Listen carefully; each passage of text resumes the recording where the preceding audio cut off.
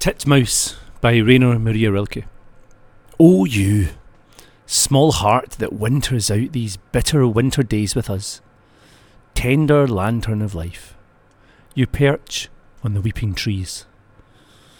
I reflect in the fire shining through your thick-set feathers, and I, more hidden by the mist, I'm not afraid to burn out either. Does this snow fear tomorrow?